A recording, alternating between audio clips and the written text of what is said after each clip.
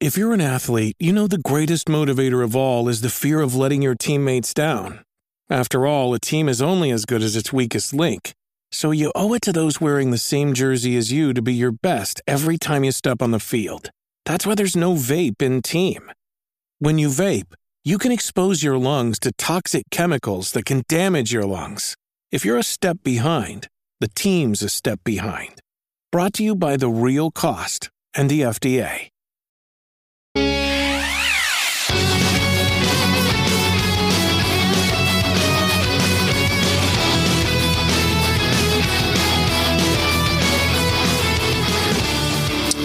I'm N64 Josh, and this is a special episode of the Nintendo Powercast recorded with the Switchcraft and Nintendo Pulse. This is our E3 wrap-up show. We did a show before E3, and now we're wrapping it up. It's a pretty good time, so I hope you enjoy this special episode, and we will see you for our regular scheduled show on Wednesday and Tuesday night. Live if you want to come hang out. Twitch.tv/N64Josh, 6 p.m. Pacific Standard Time. Enjoy. I am joined today by three of my favorite podcasters. I've got Lloyd and Steven, both from Nintendo Pulse podcast. And I'm joined by Josh from Nintendo Powercast. So, Lloyd, welcome to the show. Why don't you tell people a little bit about your show along with Steven? Awesome. Well, thanks for having me yet again, Run Jump Stomp. This is one of my favorite shows. I listen to this before every other one that comes in my podcatcher, so I always enjoy coming on the show. If people haven't heard or don't know about Nintendo Pulse, we've been doing it for about 12 years now, in various forms over at rez.tv, rezd.tv. You can find all the shows that we do on the network there. And Steven, welcome to the show. Thanks. I'm also from that show. All right. And Josh, what about you? Tell us about Nintendo Powercast. Yeah, Nintendo Powercast was started about a little over a year, 3 months or so. And just with the hype of the Switch, I decided, hey, I've been a Nintendo fan forever.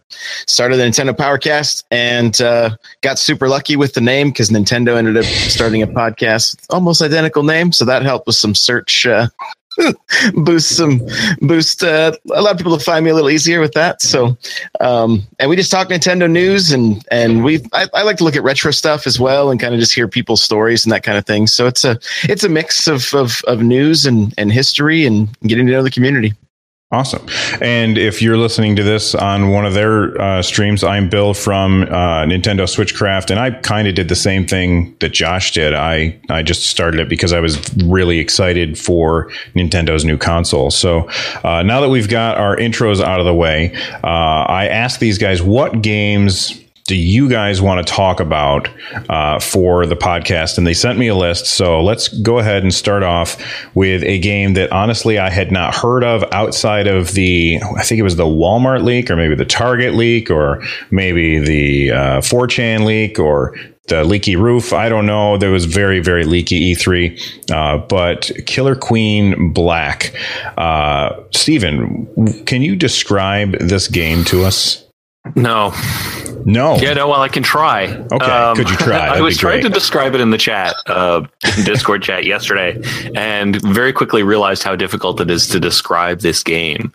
So I guess what happened was Killer Queen started out as an actual made-up sport, like a Calvin ball type thing, where people would actually run around fields and play this. I don't know how the snail thing happened with that, but whatever, right? So people who were playing this, LARPers or whatever, who were playing this crazy game, said, well, maybe this should be, there should be a digital version of this, should be a video game. So the guys who would come up with the game built one arcade machine, a custom built arcade machine for this game called Killer Queen. And people liked it so much that they eventually ended up making, it was something like 100 of them, I guess, all over the US. And they decided that they wanted to make a home version of this. And they partnered up with Nintendo for that, I guess. And they came up with a variation of the game, which they call Killer Queen Black, which makes some changes to the movement and the layout and some other factors in it. But it's a an online multiplayer game. I think you can do local multiplayer as well with up to 8 players or some crazy number like that. But you can play it online as well. And you play as 2 separate teams. It's like bee themed, which is where the queen idea comes from. So there's like a queen bee who looks kind of like a fairy, flies around with a sword.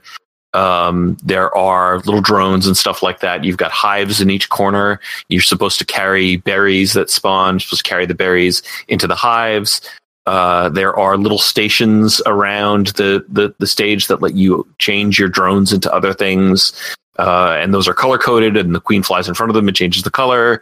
While all this is happening, there's a snail at the bottom of the screen, and there's like a finish line ribbon at each end. And whenever a drone goes and hops onto the snail, it turns and slowly goes towards the other team's finish line. So then the queen has to go and kill that drone, and then another drone hops on. So there's 3 different conditions to win at any one time. You can kill the opposing queen 3 times. Which is called a military victory. You can get on the snail and cross the finish line, which is a snail victory, which is probably my favorite. Or you can fill your hive with berries by picking up berries and carrying them up and putting them into the hive. So it's like it has a very kind of a joust look to it, especially when you see the queen flying around. And especially in the arcade version. Apparently in the arcade version, the queen could only attack straight down by diving down. And now she can go in any of 4 diagonal directions, diagonal up or diagonal down, as well as down. So yeah, I mean, it's a little bit less jousty, I would imagine now, but it still has that kind of a look to it. I watched it on the Treehouse stream for a while, not really knowing what I was looking at. They explained the history of the thing, which is how I know that. And then just insane. The game is absolutely bonkers. I recommend anybody who wants to go and check that out. Nintendo posted that portion of the stream. I think they did it late last night for the first time, but the Nin Everything YouTube account had things up as soon as they were finished. So I was watching that for a couple of days. Yeah, I mean, just crazy. And as you said, that had been leaked. As somebody who was printing the display material for E3, took a picture of the Killer Queen Black thing, and I guess the Killer Queen Twitter account for a while, they had changed it to just solid. Everything was just solid black. Their avatar was black. Their header was black. So everyone was like, well, this kind of matches up with the idea of, there being a Killer Queen Black. So, and I guess the big thing for multiplayer is the team that is the online team that is at the top of the leaderboards is considered the black team. And I think they actually change the color changes to black. So you can encounter them when you're playing online randos and climbing the ladder. And if you beat them, then you become the black team. And it said something on here in the notes about that it always will always stream the top team. I think I must have missed that part. Yeah, so this is something, as a streamer, it got my attention pretty quick. Whoever is the top team, I guess the Killer Queen Black servers are constantly watching that, and they are always streaming whoever the top team is, like 24 hours a day. So you can always, no matter what, you can go to their channel, which I'm going to assume is Killer Queen Black on Twitch or something like that. I don't know. I haven't looked it up yet, but you can probably go to their channel and you can probably see some high level gameplay of this. Now, Josh, I know that you're also a streamer. Is this a game that you are interested in? It really is. Like, I wasn't able to, I was at work while they were showing this, so I was just listening to them talk about it. But the fact that that they mentioned Joust, which was one of the first games I ever played as a kid playing the Atari back in the early 80s. That piqued my interest, but just the crazy combat and listening to them talk about the snails and then gathering berries and then trying to take out the queen, like, it sounded like there was just so much going on, and that it would be such a fun game to stream. If you could do like a private match and get eight people involved, like, it could be crazy. Not to mention you throw everybody's voice into Discord, and it just seems like such a great time. So yeah. I'm really looking forward to this one. What about you, Lloyd? Yeah, this is something I heard about when it was an arcade cabinet, and I was just like, wow, that is insane. Custom arcade cabinets. We had a custom arcade cabinet indie made a custom arcade cabinet in here called the Winatron 3000 or Winatron 5000, and basically a whole bunch of indie game developers would send their game, and it would appear on the Winatron, and then they would move it from location to location and packs to packs, and eventually, so cool. It's really cool. And then they eventually open source that software, so anybody could make a Winatron and it would get all these games. So when I heard about Killer Queen Black, that was like the ultimate culmination of what this Winatron idea was. And it just looked insane. And then I forgot about it. And then it came up on the leak, and I'm like, oh, Killer Queen, that sounds so familiar. And then I looked into it, and I'm like, oh, it's that game. It just sounds insane. I think this is a good game to end friendships as well. With the 3 win conditions is going to make whoever the leader of the team is, whoever the queen is, ordering their drones to switch to hit the snail, no grab the berries, no do this, no do that. I think there's going to be a lot of angry streams, and I can't wait to watch those. It's going to be, I think it's going to be a lot of fun. And so it's like 4v4, right? Mm-hmm, yeah. Because I personally have only seen screenshots of it. I hadn't had time to really check out Killer Queen Black, other than the article that said that it was going to always stream the top team. So 4v4. That sounds really cool. And too often I feel like games focus on, let's make sure that we have the highest number of players, and it's much easier to get together 4 people who can share some time than 6 or 10. As somebody who's played a lot of MMOs, especially vanilla WoW, getting together 40 people to do something was the hardest part of the game. So I like that this is just 4v4. I think it sounds cool. Yeah. The next game that people wanted to talk about is definitely one that I wanted to talk about too, and that is Super Mario Party. Lloyd, why don't you tell us what's different about Super Mario Party this time around? Online multiplayer for the first time ever. So that's pretty exciting right there. Getting enough people into your basement or living room or whatever to do Mario Party is not the easiest thing, but to be able to play online, that's going to make jumping into these wacky mini games even so much more fun. What about Steven? Do you think that the online is how do I want to phrase this? Do you think that are you interested in playing the game online? Because it's going to be, we don't know exactly what it's going to be like, but I'm going to assume it's going to be quite different than the side by side, the couch style play. Yeah, my understanding is that the online play in it is very limited, right? It's only certain modes, certain games, or whatever. Yeah, I guess it's supposed to not have. Well, okay, they mentioned that it is like mini game, like 5 mini games. They didn't say whether or not there was an actual board game experience or not, or if it was just mini games. They just mentioned the mini games, and everybody's assuming that means no board, but we really don't know. You mentioned that you wanted to talk about this game on the show. Before we really get to your thoughts on that, I want to know, are you interested in playing it online, or do you just want it for the couch style? I'd mostly be interested in doing the couch style thing. I think if Lloyd picked it up too, I'd probably, play it with him or any of you fellas, as long as, we can all get together at the same time, throw it online. But it's hard to say whether or not it's something that's going to be worth getting together to do online, because it reminds me, it's just in the general sense that we have now, where we don't know exactly what parts of it are going to be online or how much of it will be playable online. It reminds me of how in Mario Party for me was all about Mario Party 5 and 6. Those were the Mario Party games that I played on the GameCube. I didn't really play anything before or after that. There wasn't anything after that was worth playing, as I understand. And I remember one of the things was when they introduced the microphone, you could go into the settings and you could turn off the microphone related games in case you didn't feel like playing with the microphone. If it's going to be a situation where a handful of the mini games will be playable online at a separate mode from the main experience, then I don't see myself going and doing that too much unless they're absolutely incredible.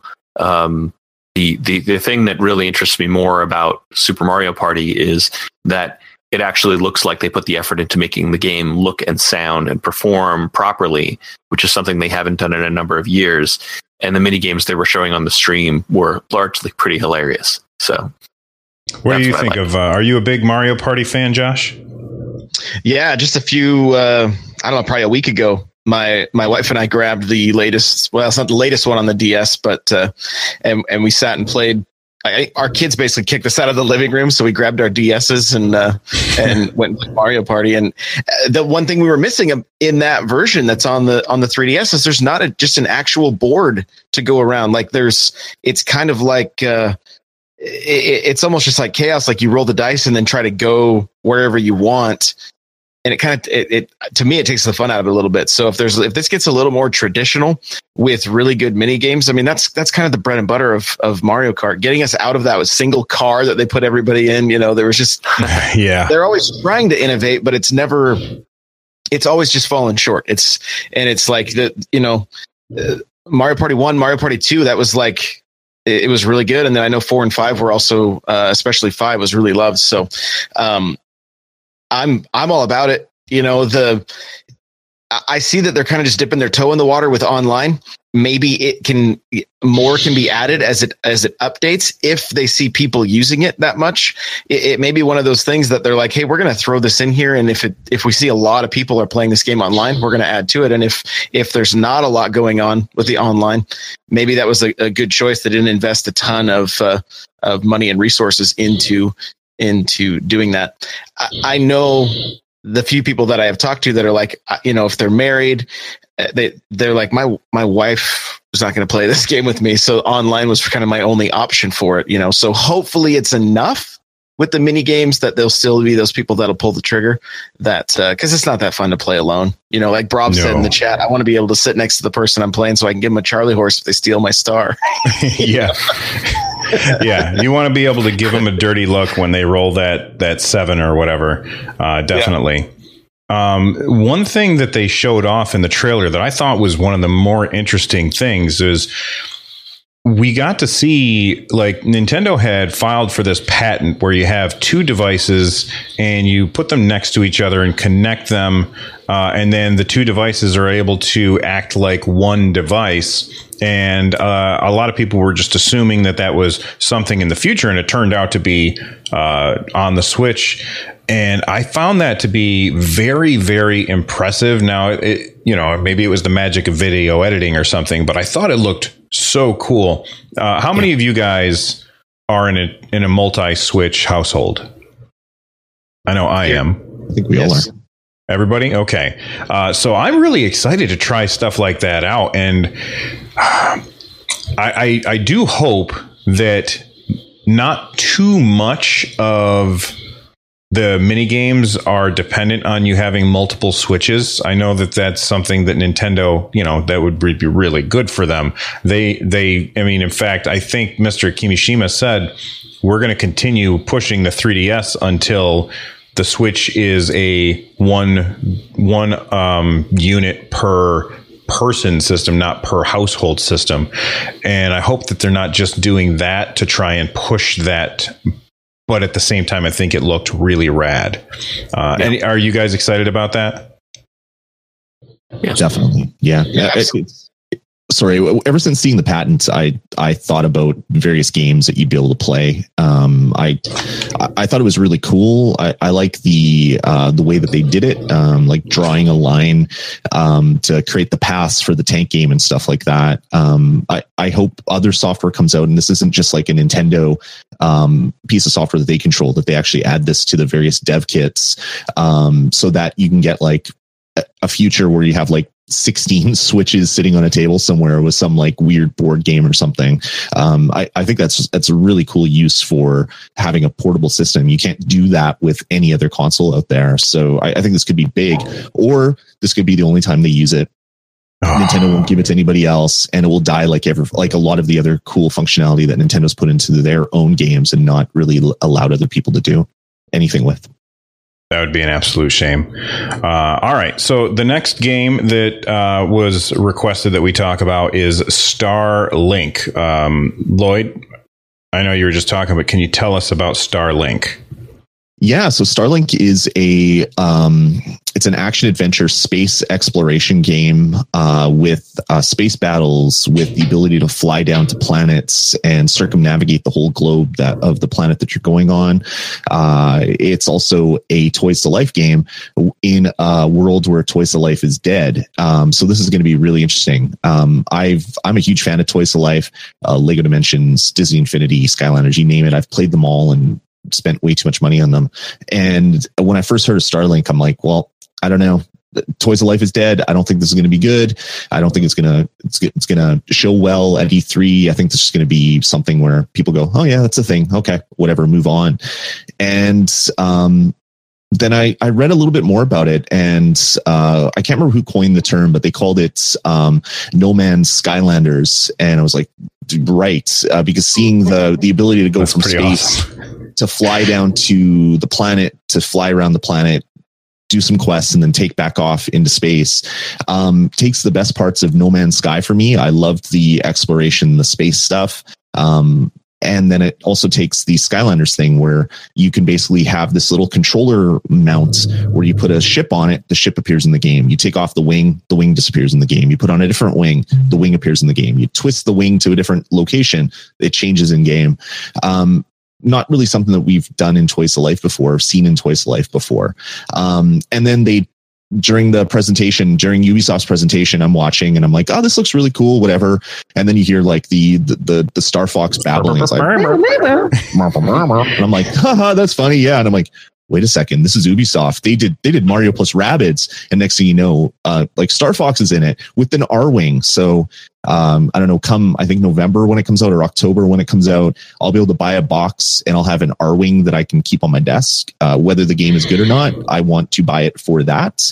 And then finding out that every other thing, like all these ships, there's like, say 5 ships and 4 pilots and a bunch of different wings and a bunch of different weapons. All that stuff is purchasable digitally. So you don't have to go to a store and buy a box with little plastic toys in it if you don't want it. You can do all that stuff digitally as well. It'll be interesting to see if the prices are the same, if they're going to have sales for the digital stuff. It'll be really interesting to see how this one rolls out. But just seeing this looks like the first good Star Fox game, even before they put Star Fox into it. So this is ultimately the best Star Fox game that they could have come up with. And it just shows how different Nintendo is to the Nintendo of 5 years ago, where everything is ours. No one can do anything. They were very, very stingy with licensing, even like t-shirts and bedspreads and all that stuff. And Nintendo's like, we got all these hot properties. We can't do it all ourselves. Let's partner with people that can do it and keep the games coming and keep the stuff coming. So for many, many reasons, this game is right up there at the top of my most wanted list from the stuff that they showed off at E3. Okay. So Josh, you are a collector. Mm-hmm. Are you going to be collecting this stuff? The first, I mean, I'll get the starter pack with the R-Wing and everything. I'm kind of bursting at the seams. My office is slow. I'm like, I don't know where to put anything else. Like I've got Labo and everything all over the place. Like where's this stuff going to go? The actual, if they end up doing like a Falco and Slippy and that kind of stuff. Yeah, probably the actual Nintendo stuff. The other toys, I don't know. If this game has like a really killer dogfight mode or something that ends up being a real seller for me, then it may be something that's more than just collected, but actually played. Mm-hmm. As far as my kids, I don't think they would be all that interested in this. So it's not like, we sat and built Labo together, but as far as like Toys to Life stuff, they've never, my son used to do Skylanders, but he's outgrown it, So the thing that I see most, that I see this benefiting most is this game is going to finally sell, because when they showed it, wasn't it during a direct that we saw this the first time? Actually, I think we saw it at E3 last year. Yeah. And everybody was kind of like, why? What are they doing? After seeing Lego Dimensions like dying shortly after or shortly before E3. Yeah, it was like 3 weeks before it was canceled, and then they show this other Toys of Life thing, and it's like, ooh, okay, a little tone deaf there. Yeah. So, but with Star Fox in the box, it's going to sell. You're going to hear you're going to see the articles, you're going to see the videos that Starlink sold the best on the Switch. Like that may not be the case before, but it's definitely going to be the case now. And if it is, even if the single player is fun to get to explore as Star Fox and that kind of thing, that's a character I'm interested in.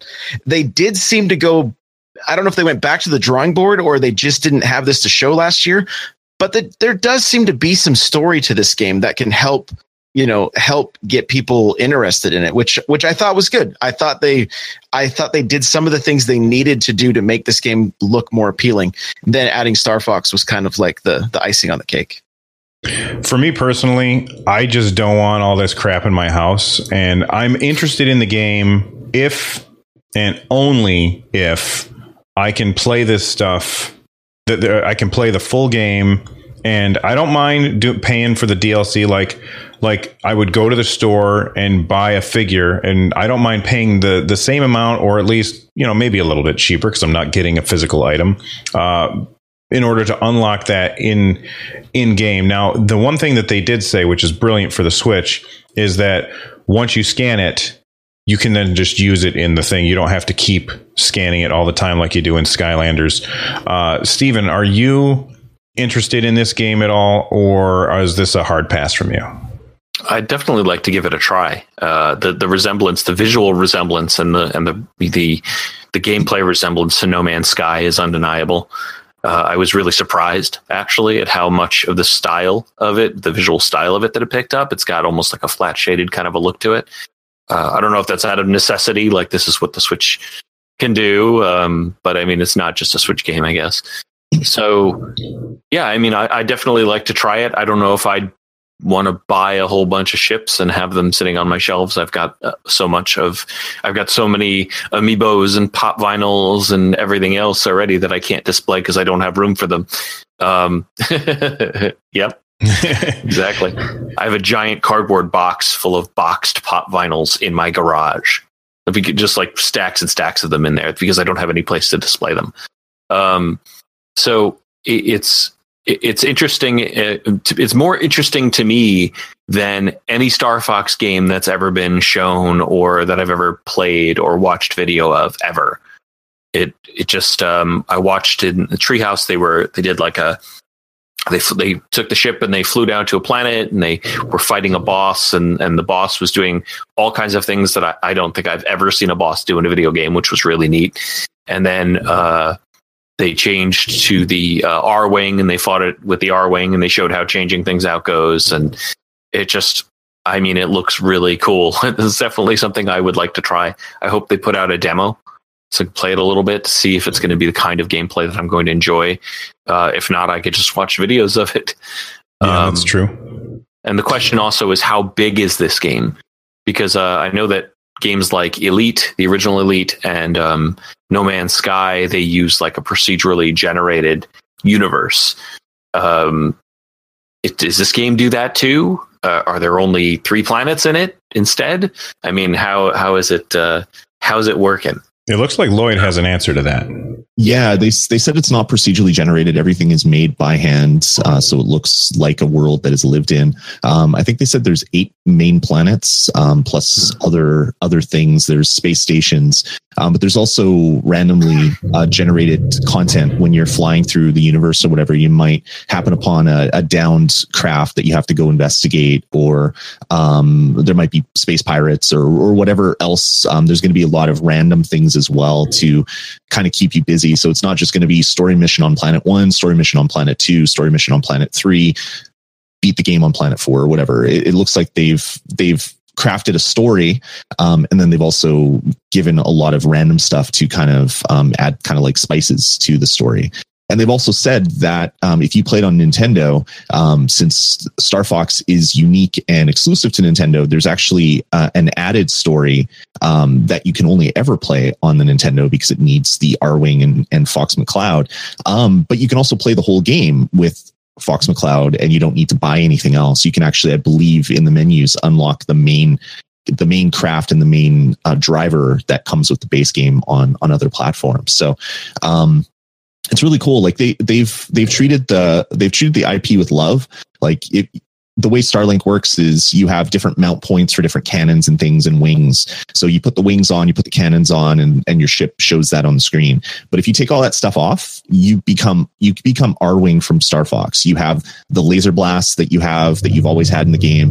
If you do a barrel roll, you deflect incoming shots and things. That's the only ship that's going to be able to do that. So it just seems like this is the best of both worlds. You get a really cool sci-fi universe to explore, but then you also get all the fun and kind of Star Fox nerdy stuff kind of sprinkled in this game as well. I'm really excited, and the fact that you can buy absolutely everything digitally as well. You go to any store. Yeah, you can buy absolutely everything digitally, so you don't have to go and buy toys if you don't want. Because in this day and age, every shop that I go to, there's really no Toys to Life aisle anymore. They barely even have space for Amiibo. So asking them to put this stuff on the shelf is probably going to be a hard ask. But if I want to get like a fire cannon because I'm fighting an ice boss and it's making me angry, I can go buy that cannon. I don't have to go to a store and find it or go to Amazon and wait 2 days for it to come in. I can actually just go online and buy the digital version of those cannons. And I don't really care for those types of things. I don't really want that junk in my house. But if a really cool looking ship comes out, I can buy that and then add it to my game physically if I really want, or I can buy digitally. So I think they're really taking Toys to Life and kind of modernizing it a little bit instead of forcing everybody to have hundreds of little plastic statues that they use 3 times and then put in a box to never see the light of day anymore. I think this game looks. Oh, go ahead, Josh. Oh, I just real quick. I think one of the things that excites me about this is that Nintendo seems to take Star Fox and they always want to mix it up or take risks with them, and they haven't paid off in many years. Ubisoft, like, you can tell that they really care about the opportunity that Nintendo is giving them with their IP, and they're crafting something that may be on the safe side, but I think the safe side is what we've been asking for with Star Fox for so long. Just give us a regular Star Fox game. Stop with the motion controls, stop with the weird stuff. Like, let us just play Star Fox. And I'm guessing, and Lloyd kind of said it too, we're probably going to end up with one of the best Star Fox games that we've had in years. And so that excites me. It's funny that you say that. Go ahead, Lloyd. I was going to say, we're finally getting a Star Fox RPG because we could just forget that the other Star Fox RPG even exists. This is the first Star Fox RPG, and it will be awesome to play. I'm actually a little disappointed that we're not getting Grand Prix. I like, from the rumors, and for those of you that don't know about the rumors, there was a Star Fox racing game that was rumored where you could like race against other ships and slow the other ships down by shooting at them, or maybe get faster by shooting at other ships. And I thought that sounded like a really cool mechanic. And it seemed like so Ubisoft unveiled this the day before the Nintendo thing, and I thought for sure, okay, Nintendo's going to unveil Star Fox Grand Prix because that's awesome cross-marketing appeal. And if they were going to do that, if we were going to get a Grand Prix, they would have showed it, I think, at their thing. And I think now there's no way that we're getting a Grand Prix because they didn't mention it at the Direct. Were you guys excited or disappointed or happy that we're not getting the Grand Prix, Steven? I don't think that its absence in at E3 means that we're not getting it, because we also know that we're getting the Yoshi game. They just delayed it to 2019. We know there's a Metroid Prime 4 in development. They didn't mention or show anything about that either. I just think it means we're not going to see it this year. The fact that they haven't revealed it yet. I thought that those the rumors are pretty credible, right? What were they saying, that they think Retro's making that game? Mm-hmm. Yeah, I mean, it could very well still be happening. It's just not something that they've announced yet. I was intrigued by the idea of a Star Fox Grand Prix, or like what that would be, what it would look like, how it would play. I trust Retro Studios because they've made 5 games now, if you don't count ports. That have all been great. So why would I assume that game number 6 from Retro Studios would not be great as well? But they are also known for taking a really long time to put these games together. So yeah, I mean, I don't think we can necessarily dismiss it just because it's not at E3. That's fair enough. When is Starlink coming out? Mid-October. Right? Yeah. Mid-October. So maybe we'll get a direct then. That's exactly what I think is going to happen. We're going to get an October direct. They're going to say Starlink comes out Thursday. And by the way, here's something we're working on for March. And they'll come out with a big trailer for Star Fox Grand Prix to kind of capitalize on Star Fox being in stores again and get everybody excited. I think that would be perfect timing for Nintendo. Josh, you said that you just are happy to have a regular Star Fox. How do you feel about Grand Prix? I mean, I'm willing to try anything, right? Like, to me, the best kind of Star Fox would be a killer story and some really good dogfighting online. That would be my dream Star Fox game. But if they're coming up with something that has some really good racing mechanics, that's it incorporates some battle and that kind of stuff too, like a shooting mechanic.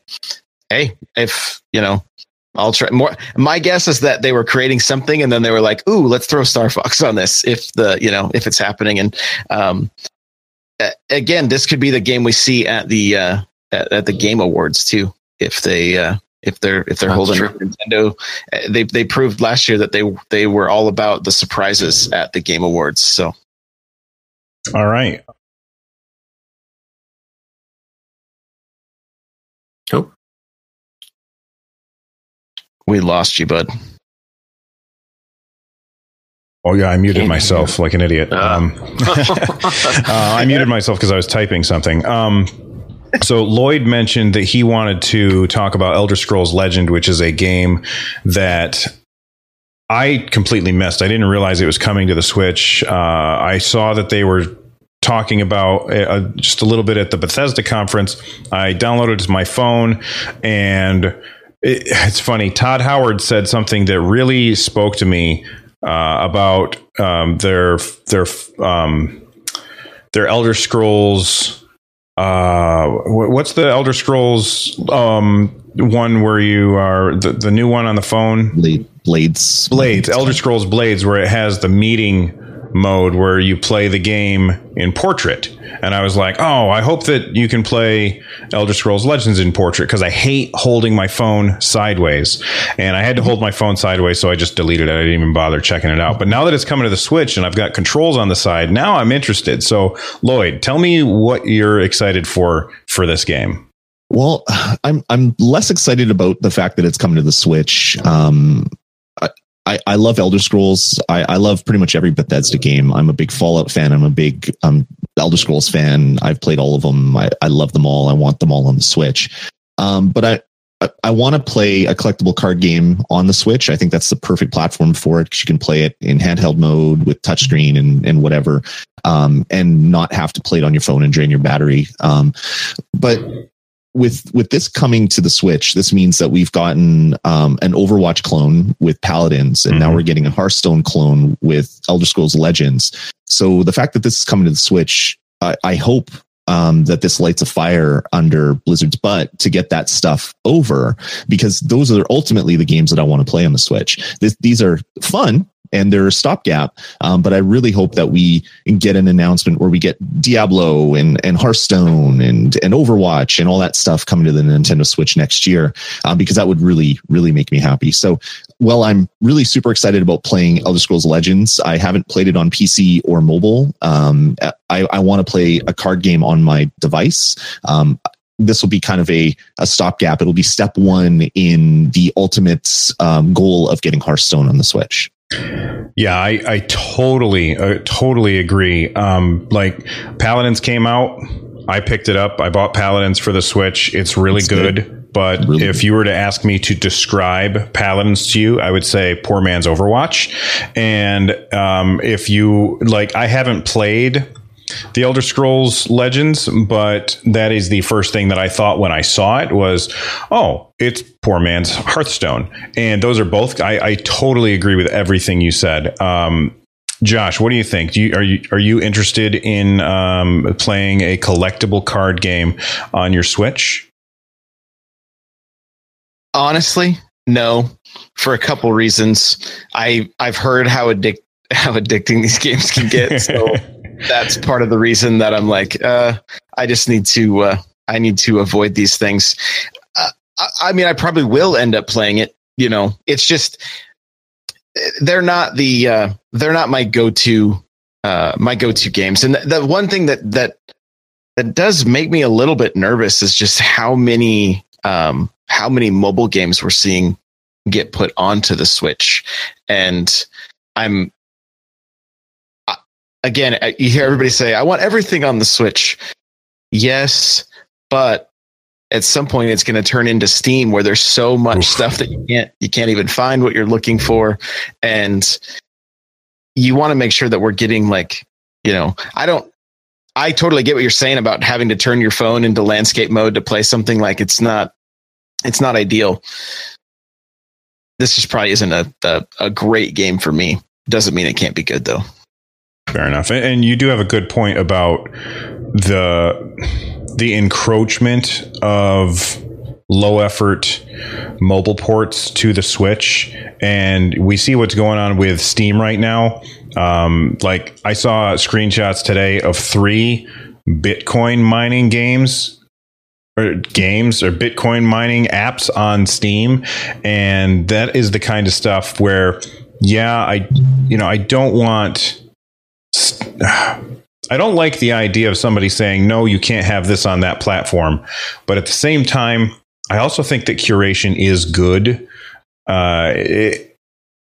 What do you think, Steven? Do you think, are you more for curation or Wild West kind of thing? Curation, but I think that a lot of that can be done by having Nintendo reorganize the way the eShop on the Switch is being handled right now. There's basically nothing in terms of categories or anything like that. Here's the stuff that's selling the best right now. Here's the stuff that's the newest. You can go into search and check a little box to look for demos. And those are sorted by how recently they appeared, I think. And that's pretty much it. The stuff that's on sale. You can look at stuff that's on sale too. There should be a category for games that, you know, are from previous generations of systems, so that you can put all of the Neo Geo stuff in there. There should be, you know, a category for maybe they can give it a name other than mobile games, because that, you know, doesn't always work, but just some kind of a term like Nintendo Smalls or something like that. Mm-hmm. You know, kind of like what they did with PlayStation Network. They what do they call the little Minis, there you go. I knew Lloyd would know it. Thank you. The little PlayStation mini games that were like 99 cents each or whatever. It was an answer to the iPhone explosion, right? And they lasted like a year, and then they stopped making them. So by creating categories and understanding how they're presenting games to us, it can go a long way. I went on the eShop. It was either yesterday or the day before, looking for something that had just come out. I think it may have been. I don't think it was Fallout Shelter. It was something else that had just come out. And I'm like scrolling down. I'm like, where is this game? This game is here somewhere. Where is it? And then I'm like doing a search for it, and it didn't come up in the search. And it was the Octopath Traveler demo. Okay. It didn't show up in the recent releases, even though it had just come out that day. It didn't show up in searches. I had to go to the web version of the eShop on an actual web browser on my desktop, mm-hmm. and find it there, and then click through to buy it and tell it to install it on my Switch. That's how I had to get that demo. I mean, the eShop is just a mess, and it looks good, but it's just completely non-functional. And they keep adding features, just trickling out new features and options to it. It needs an overhaul. They overhauled the eShop a few times on the 3DS. They did it a few times on the Wii U. I think even the what was it, Nintendo the Wii Shop channel. Even the Wii Shop channel got a couple of overhauls over the course of its lifespan until, you know, landed where it is now. Yeah, I mean, they really have to do something with that, and I think that would go a long way. On top of that, yeah, we need the curation. I don't think that the eShop should be the same way Steam is. I think that in Steam there's a whole section for things like, you know, RPG Maker and even Bitcoin mining things. I don't care. That's fine. But the fact that Steam is so much better organized and easy to search, And I think it's a lot easier to discover games on Steam, even though a lot of them do fall through the cracks. So some kind of a balance between the two, I guess, is my answer to everything in life. Real quick before we move on, are you interested in Elder Scrolls Legends? That's the card game one, right? That you were just talking about. Okay, because I'm mixing up Legends and Blades just on the fly whenever I bring it up. So yeah, I mean, I'll try it. That's a free to play one, right? I would assume so. Yep. You like pay for bundles of cards or whatever. Yeah. I mean, I'll try that out. I tried the. Did you guys ever try the Star Wars Card Trader app on mobile? No, Star Wars Card Trader. I don't even know what that is. It's not an actual. There's no actual game in there. It's just collect the cards and look at them. Really, and you could trade them with other people. So you're basically spending real money for virtual cards, which seems a little bit strange. God. Yeah, but they also have all these things in there where you could watch ads or whatever, and it gives you points or credits or whatever, and then you can use those to buy packs. Hypothetically, I downloaded and installed the app. I did some surveys, some really invasive surveys, and it never gave me my points. And I was like, you know what, this thing's gone. So wow. As long as it's, something that I can get in and spend some time playing without having to spend any money, I'm happy to try it. Like, I'll download demos for almost anything on my Switch and play them. So yeah, I would definitely try a Hearthstone clone as well. I've never actually tried Hearthstone either, or Overwatch.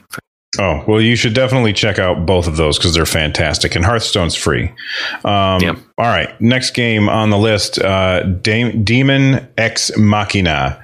What a man, oh man. This is what Nintendo opened their direct with, and like it was the super crazy loud metal music and like this weird cell shaded mech game, and I was watching it and I was like, what in the hell am I looking at? This is so weird.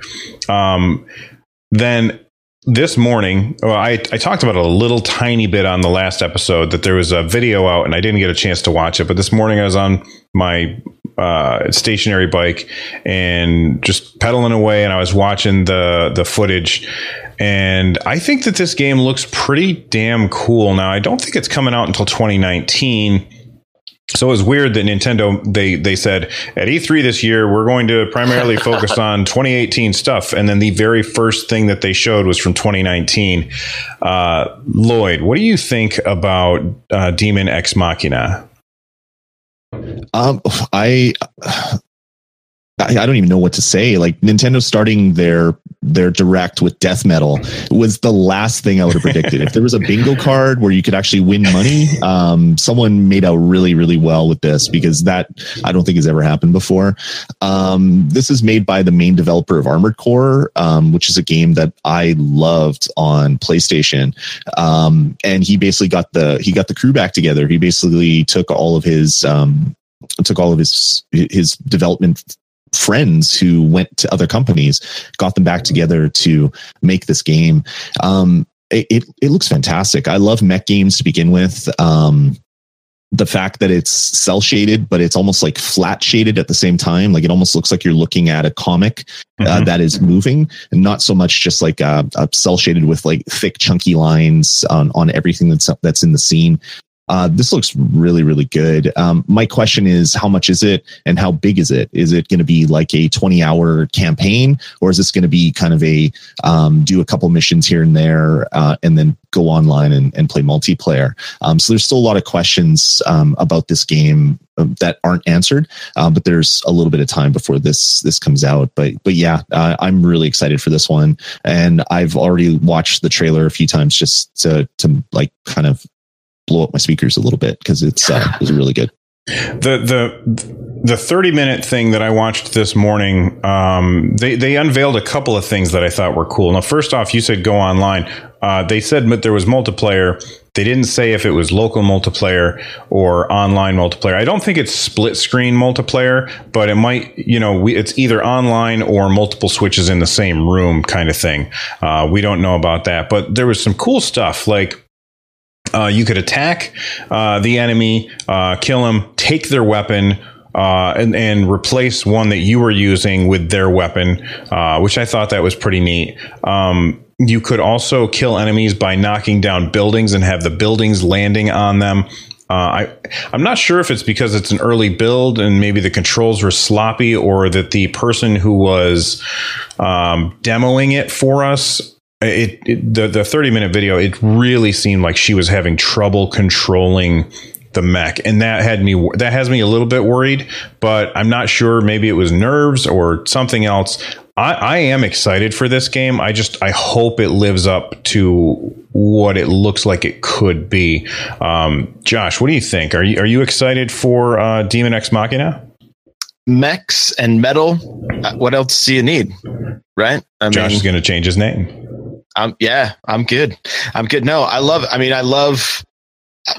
was a huge fan of Mech Assault 2 back on the original Xbox back in the day, and so even Kirby Geek in the chat says this is my new favorite game. Like I'm all about it. Like it reminded me of old school Transformers, or in Voltron, that kind of stuff back from when we were young.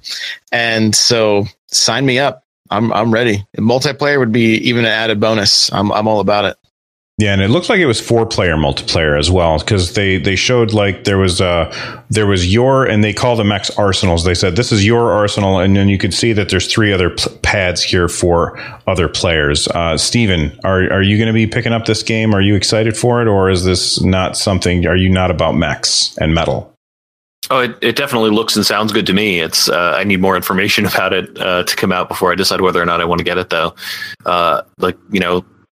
Like we were saying earlier, whether there's online play there, how much of a campaign there is, if there is a campaign, if it's run a couple of missions for training and then go online and compete with other mechs and things like that. But yeah, I was watching the Treehouse demo and it looks pretty good. It may be something that I'd rather watch than play, but I guess we'll find out going forward. Fair enough. As a kid, I probably watched Robot Jocks more than any person should have. So if you know what that is, you know how bad it is. And if you don't know what it is, you should definitely look it up to see how bad it is. Go to YouTube. I'm sure you'll be able to find it. Nintendo spent maybe 10 minutes talking about everything else that they were doing, and then they spent the rest of their direct talking about Smash Brothers. By the way, if you guys don't know, Josh is the host of a Smash Brothers podcast. What's it called again? Smash Bros Cast. Smash Bros Cast. So good name. If you want to know more about all the Smash Brothers stuff, make sure you check out his podcast. But I'm really, really excited for a new Smash Brothers, and they finally have said this is not. They said this is not a port of the Wii U version. This is a brand new, built from the ground up. They brought everybody back. Like they brought back Snake. They brought back Pokemon Trainer. They made a lot of significant changes. Josh, you're probably the one, seeing as how you run a podcast about it, that knows the most about it. So why don't you give us the breakdown? Like, what do you think of the new Smash? The name sums it up. Super Smash Bros. Ultimate. It looks like the ultimate version of Smash, putting all of the characters back in, the gang's all here, adding Squid Kids, adding Ridley, who's been, people have been wanting Ridley for so long. It looks fast. It looks like there's been a lot of fine tuning. And as far as like the competitive side, like really, look, Bayonetta still look pretty OP, right? I don't know that it's Bayonetta, but Mario, I am a Mario main. So watching Zero play as Mario, I was noticing right off the bat, like he wasn't landing combos quite as easy, which I think is a good thing, because it's just going to make for more interesting matches. But then overall, seeing all the different trophies, seeing that you can fight the trophies, it really looks good. The artwork that they're showing, like for the box art and that kind of stuff, is absolutely gorgeous. I actually did the artwork for the podcast today that includes that artwork now, because it's so good.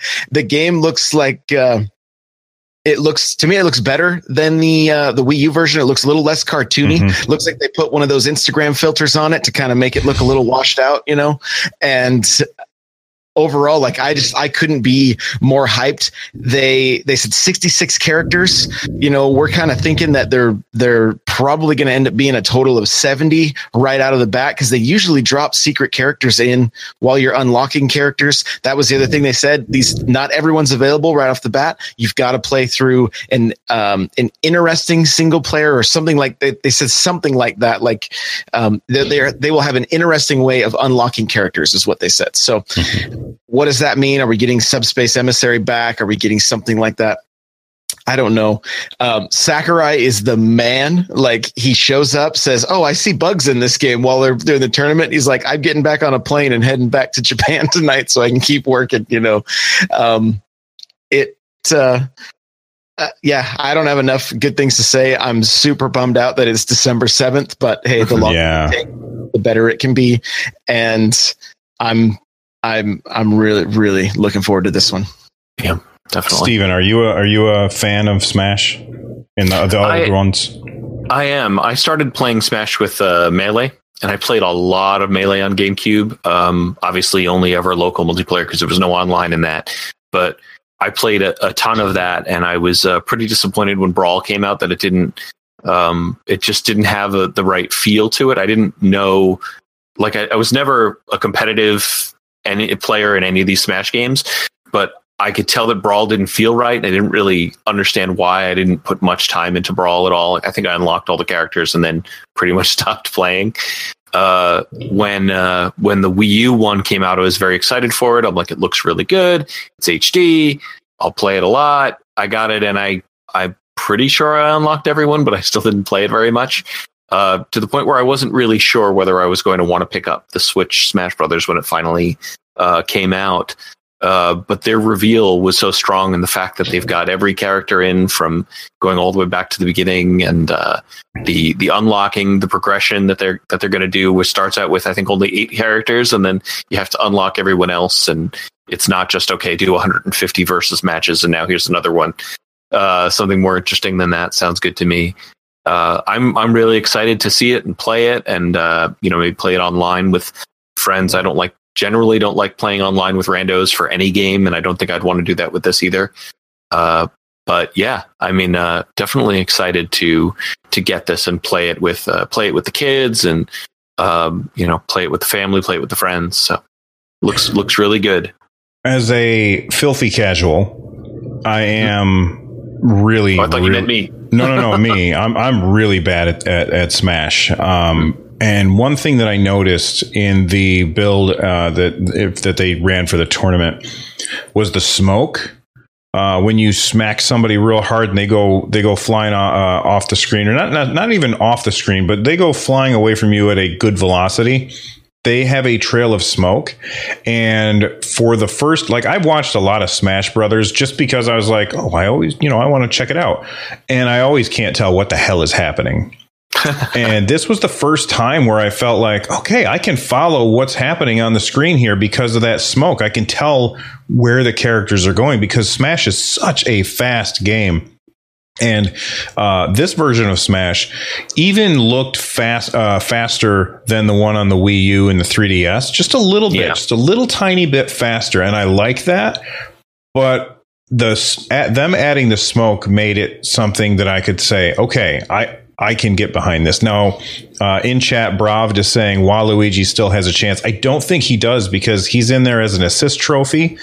And I don't think that they have anybody who is a character who is also an assist trophy. I could be wrong about that. Lloyd, do you know if they do that?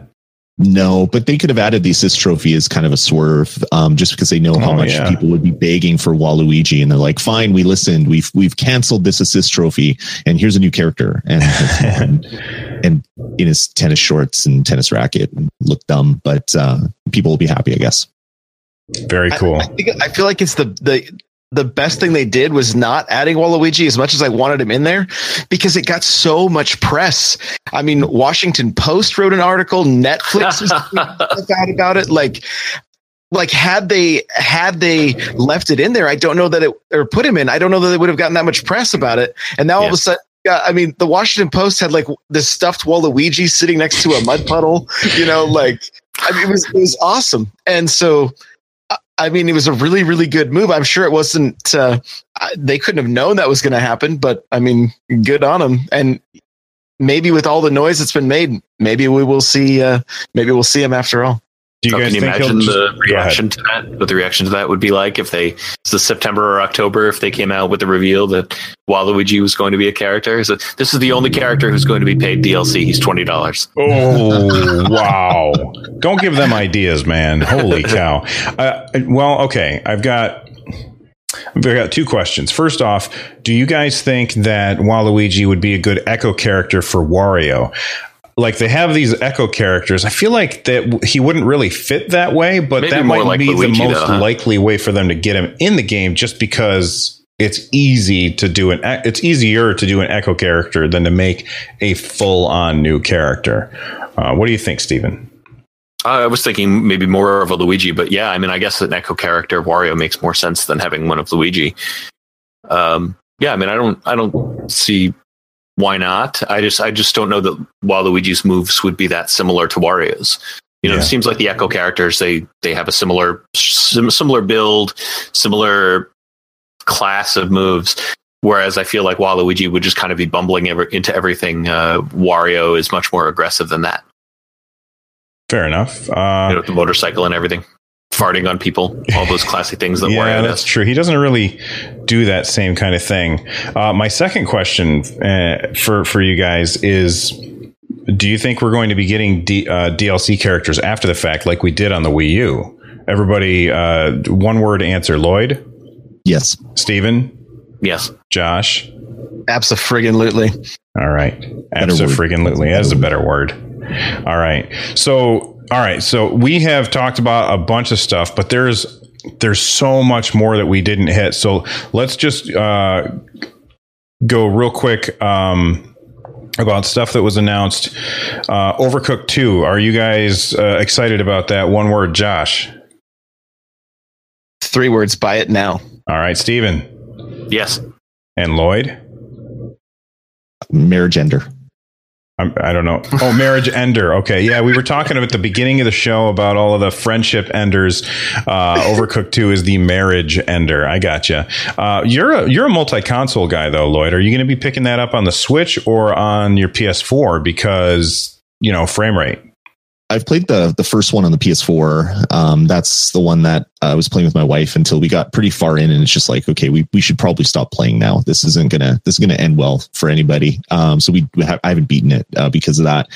If I do pick it up, I probably will pick it up on the Switch just because I can play it single player mode handheld, and then I can drop it in the dock and play multiplayer with the kids or whatever. Fair enough. FIFA 19. Steven, you care about that? No. Lloyd? Not a soccer fan. Josh? No, come on, Ian. Give me something good.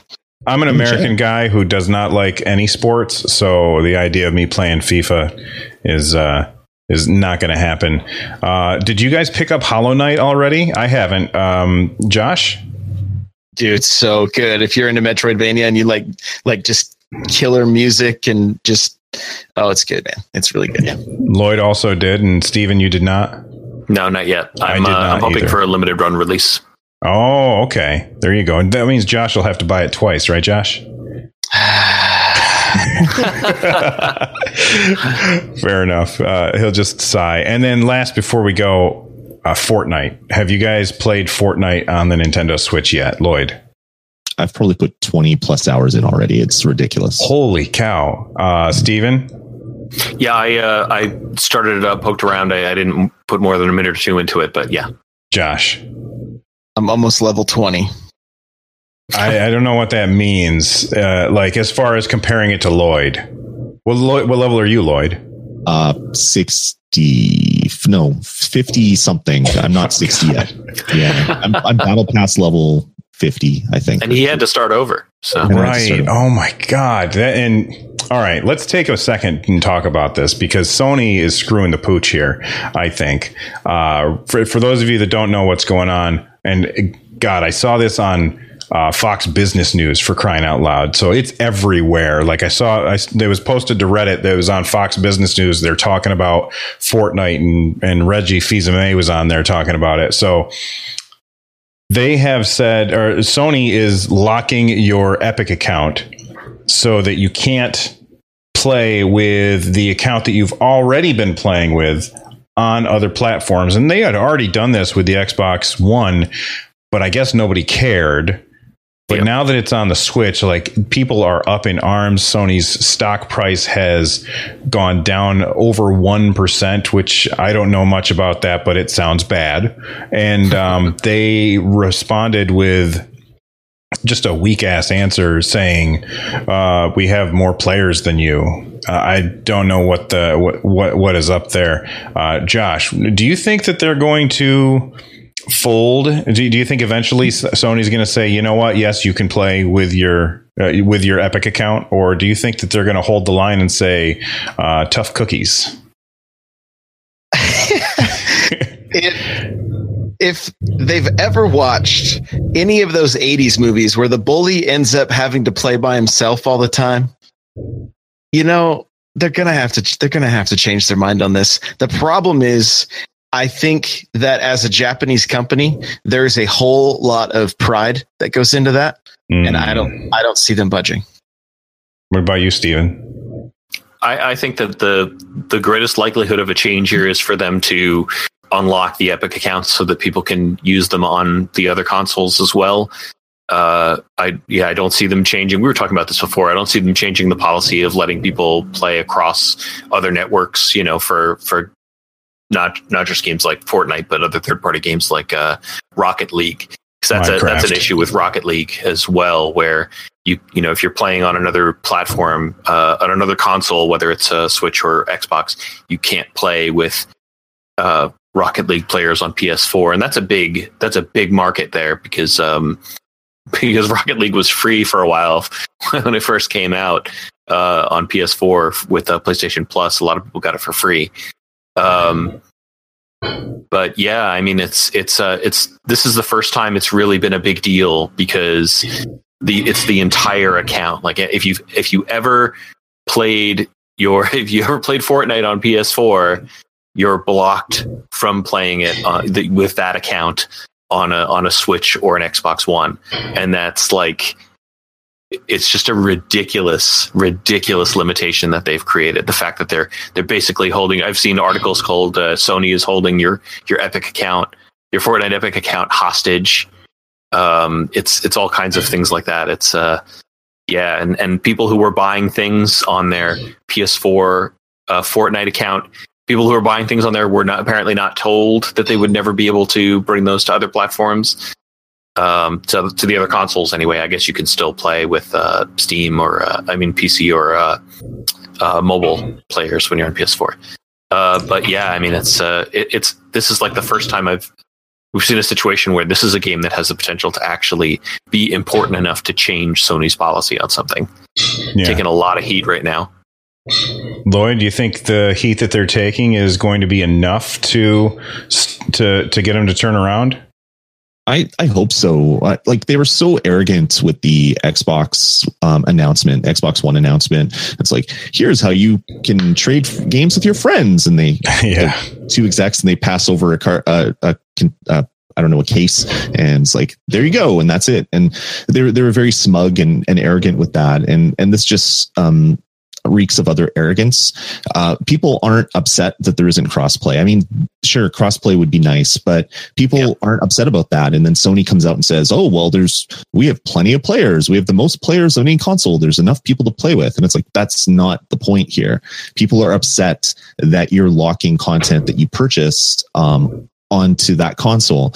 I was reading Reddit after this announcement. I posted a tweet right after the game came out, and it got like some ridiculous number of favorites and retweets. And then I was kind of reading the rest of the news, and there was a bunch of people on Reddit who basically play on PC, and they bought the $150 Founders Pack to play the PvE mode, and to get early access to Battle Royale. So they only ever play on PC. And they said, well, I downloaded on my PS4 once to check out how it ran, but I'm a PC main, so I never played it again. I maybe played one match. So now because they did that, their $150 investment plus whatever V-Bucks they've purchased are now locked to the PlayStation 4 when they're mainly someone that wants to play on the PC. That doesn't seem fair. And hopefully Sony backs that up a little bit. You can definitely tell by the error message when you try to log in on your Switch that Epic is like pushing the blame. It's like, don't be mad at us. So one of the platform holders decides that this isn't something that you can do. They have a lot to blame as well, because they signed the contract that allowed Sony to lock this. So I hope that Epic and Sony can work things out, because all you need is a bunch of really really well followed streamers to start railing against Sony and Epic, and all of the good press that Epic's gotten for Fortnite with, we're giving this much to charity and we're doing this and breaking records. All that stuff will quickly be buried with the fact that you're allowing a platform holder to hold content hostage that they earned on an account that isn't theirs. Yeah, I agree. I agree with everything you guys said. It's nonsense. I really hope that Josh is wrong and that they fold. I'm crossing my fingers. I would love to be wrong. Not saying that Josh was a fan of what's going on there. So overall, if you guys had to, I don't want to say give it a score. How do you guys think that Nintendo did this year, Steven? I thought it was fine. I think that the way they set up E3 last year and then the way they set up E3 this year created a bit of a contrast that confused people. The fact that we saw Metroid Prime 4 and we saw Yoshi and stuff like that at last year's E3, and then this year they're completely MIA because they're not ready yet,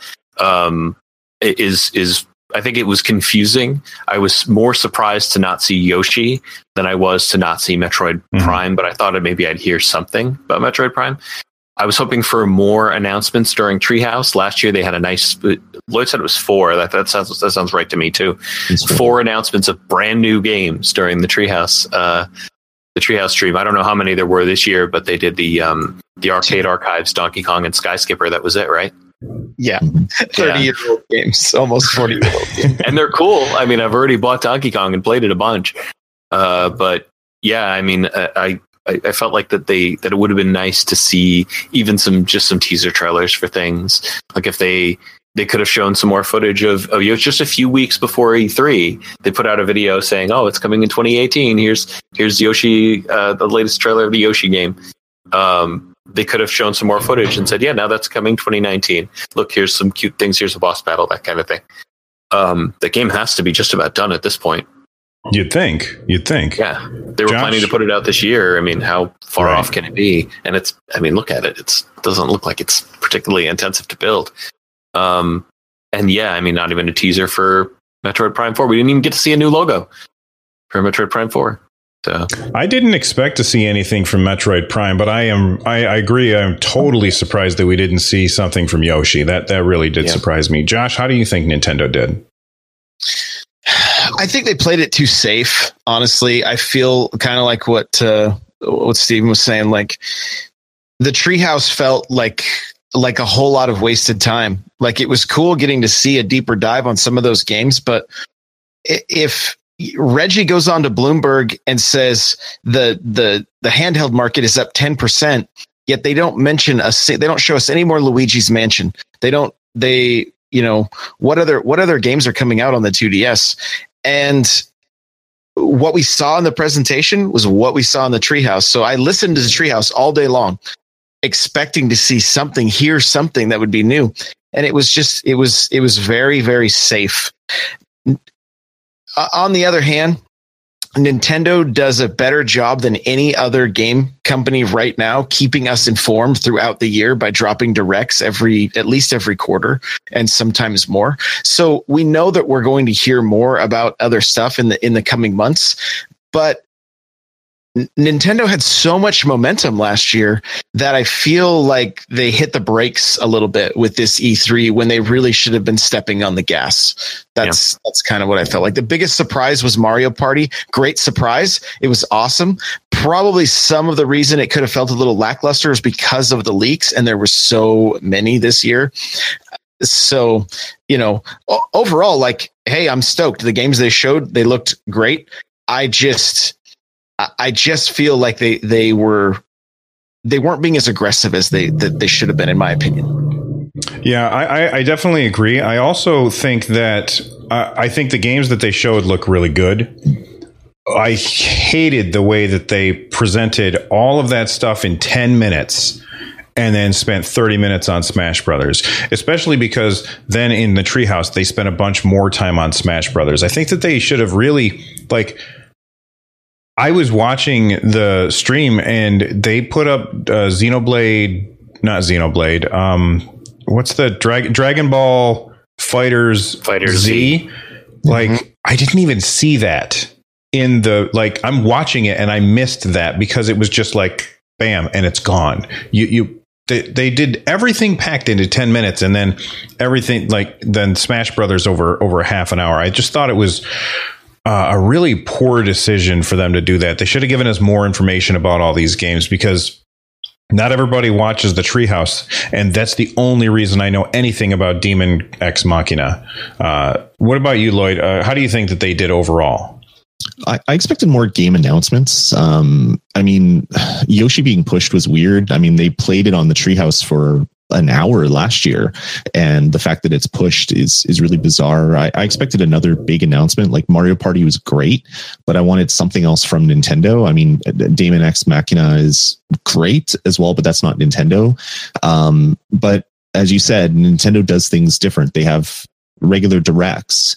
You had Machine Games, who's the port house for Wolfenstein and Doom, come out and said, we have another big high profile port that's going to be announced next month.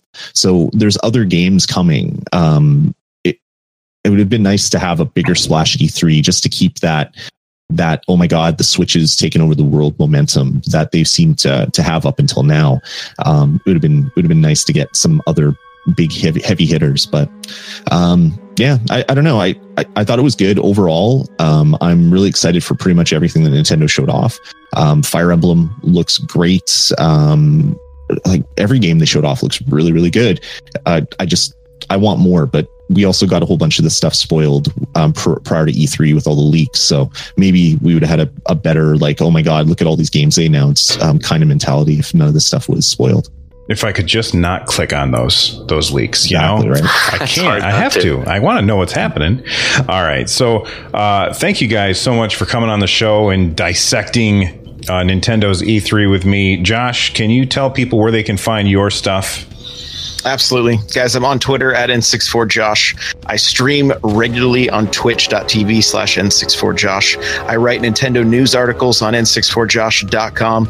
And I have two podcasts, Nintendo Powercasts and Smash Bros. Cast. You can find those on iTunes, Google Play, wherever your podcasts are. All right. And Steven, why don't you tell us again about your podcast? It's the Nintendo Pulse podcast. Find it at rezd.tv, and pretty much exactly that on everything else, Twitch and Facebook and YouTube. You can find. Go ahead. I was going to just ask where they can find you. Find me on Twitter at Stephen the Mun, StephenThemunn. And where are we going to find Lloyd? I'm at Dasme on Twitter, DASME. I also run the Res TV Twitter account and all that stuff. As Steven said, host of Nintendo Pulse, but we also do another show called Retro Pulse, which is a monthly retro game kind of overview show, a review show sort of thing, where our patrons vote every month on what game to cover. We take the results and we put out an episode. We're going to try for the next little bit to do 2 episodes a month and get those games out that people want to hear about. So all that stuff is available on the Nintendo Pulse feed, but it's also available on its own feed. If you don't want to hear our thoughts on Nintendo, you just want to hear our retro thoughts, you can do that as well. Check that stuff over at Res TV. And you can find my stuff. I'm Bill at Run Jump Stomp on Twitter. And if you just go to runjumpstomp.com or Twitch or Twitter or YouTube or anywhere, you'll find my stuff there. Or you can look for Nintendo Switchcraft in your pod catching app of choice. So thank you guys for being here with me today. I really appreciate it. And we will see you guys next time. Bye-bye.